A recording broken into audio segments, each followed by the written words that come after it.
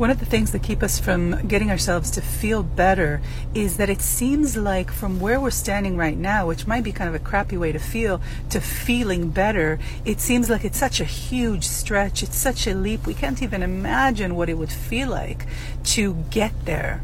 And the thing that we have to remember is that it's not black and white.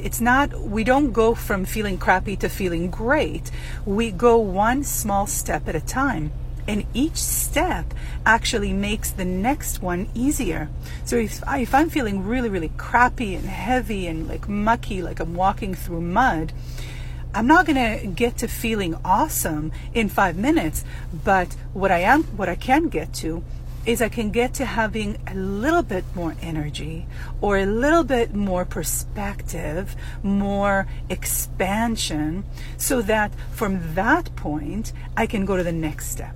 And when I'm at the next step, I can go to the next one and the next one and the next one and ultimately get to feeling great, hopefully. Shortcast Club.